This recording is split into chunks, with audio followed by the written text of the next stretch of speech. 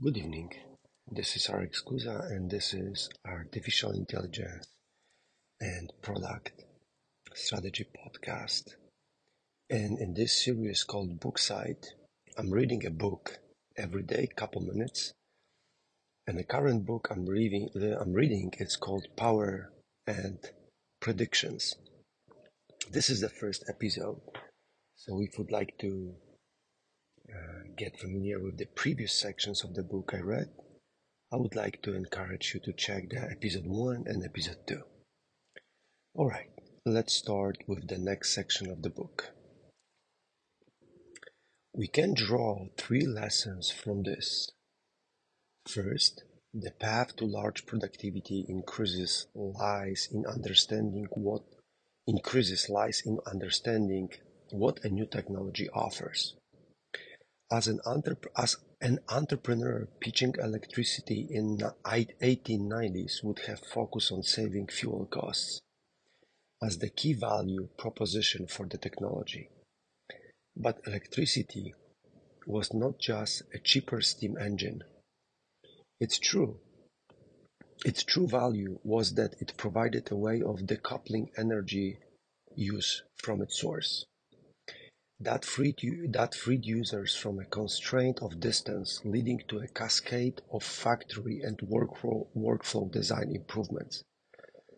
As entrepreneur pitching electricity in 1920 would have figured out that the key value proposition was not solving fuel cost, but rather enabling vastly more productive factory design. The same pattern is what we expect to see with artificial intelligence.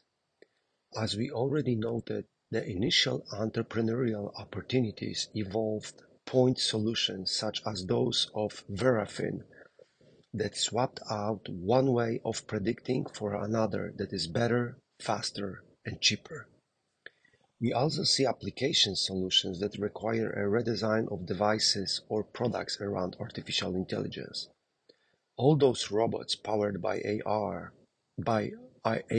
are applications, and so is much of the way artificial intelligence has been implemented to enhance software on your devices.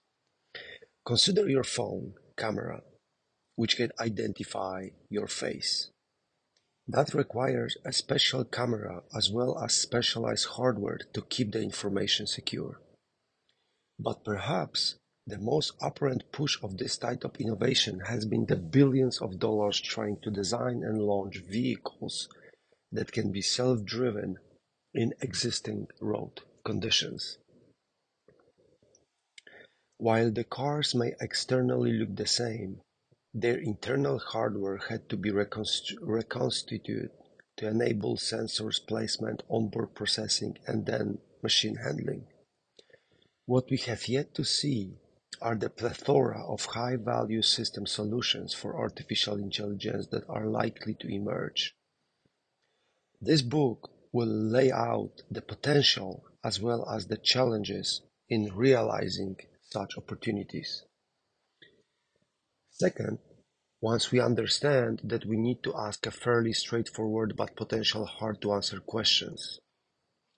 Given what we know about artificial intelligence, how would we design our products or services or factories if we were starting from scratch?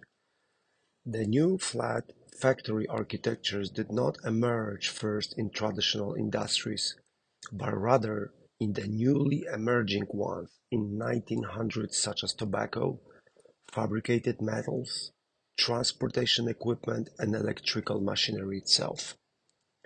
We see echoes of this in the early adoption of AI-centered system designs in the new and digitized industries of today, like search, e-commerce, streaming content, and social networks. For artificial intelligence, we can ask the same 2 questions. What is artificial intelligence really giving us? If we are designing our business from scratch, how would we build our processes and business models? If electricity was not lower cost of energy, but rather enable vastly more productive factory design, so too Perhaps is AI not lower cost of prediction, but rather enable vastly more productive products, services, and organizational design. Whereas the primary benefit of electricity was that in the coupled energy used from its source, which facilitated innovation in factory design, the primary benefit of AI is that it decouples prediction from the rest of the decision-making process, which facilitates innovation in organizational design via reimagining how decisions interrelate with one another. We argue that by decoupling prediction from the other aspects of decision and transferring prediction from humans to machines, AI enables system-level innovation. Decisions are the key building block for such systems, and AI enhances decision-making. The third and final lesson: different solution types provide different opportunities to obtain power in the market. Entrepreneurs profit when they both create and capture value. With both solutions, the issue is often that there is a relatively little value created in the first place. Electricity was a power substitute for steam, but steam already had an installed base. It was not costless to swap out one for another. And if you did, the value proposition for your consumer was a reduced power bill. In other words, point solution entrepreneurs can earn sustained profits from being best at providing the point solution, something very thin demonstrated. But that is the best case scenario. We see the same process at work with AI, real shift in economic power that move control over scarce resources and assets from one group of people to another, are accompanied by an ability to shield businesses from competitive pressures. To be sure, there are opportunities to do that with AI, but the ones that will disrupt come from new systems. New systems are hard to develop and also, as we explore, difficult to copy because they are often complex. That creates opportunities for those who can innovate on systems. So, dear listeners, after this part of the book, I really can see like two things. Most of the time we think about artificial intelligence like something that is changing everything and the world will not be different anymore. It will be different in the future. In fact, even ChatGPT or Microsoft Edge browser are pointed solutions. They are not changing the systems. If you can look at that analogy that authors are describing in this book, they are talking about how electricity redesigned the whole industries. But the redesign happened because system redesign happened.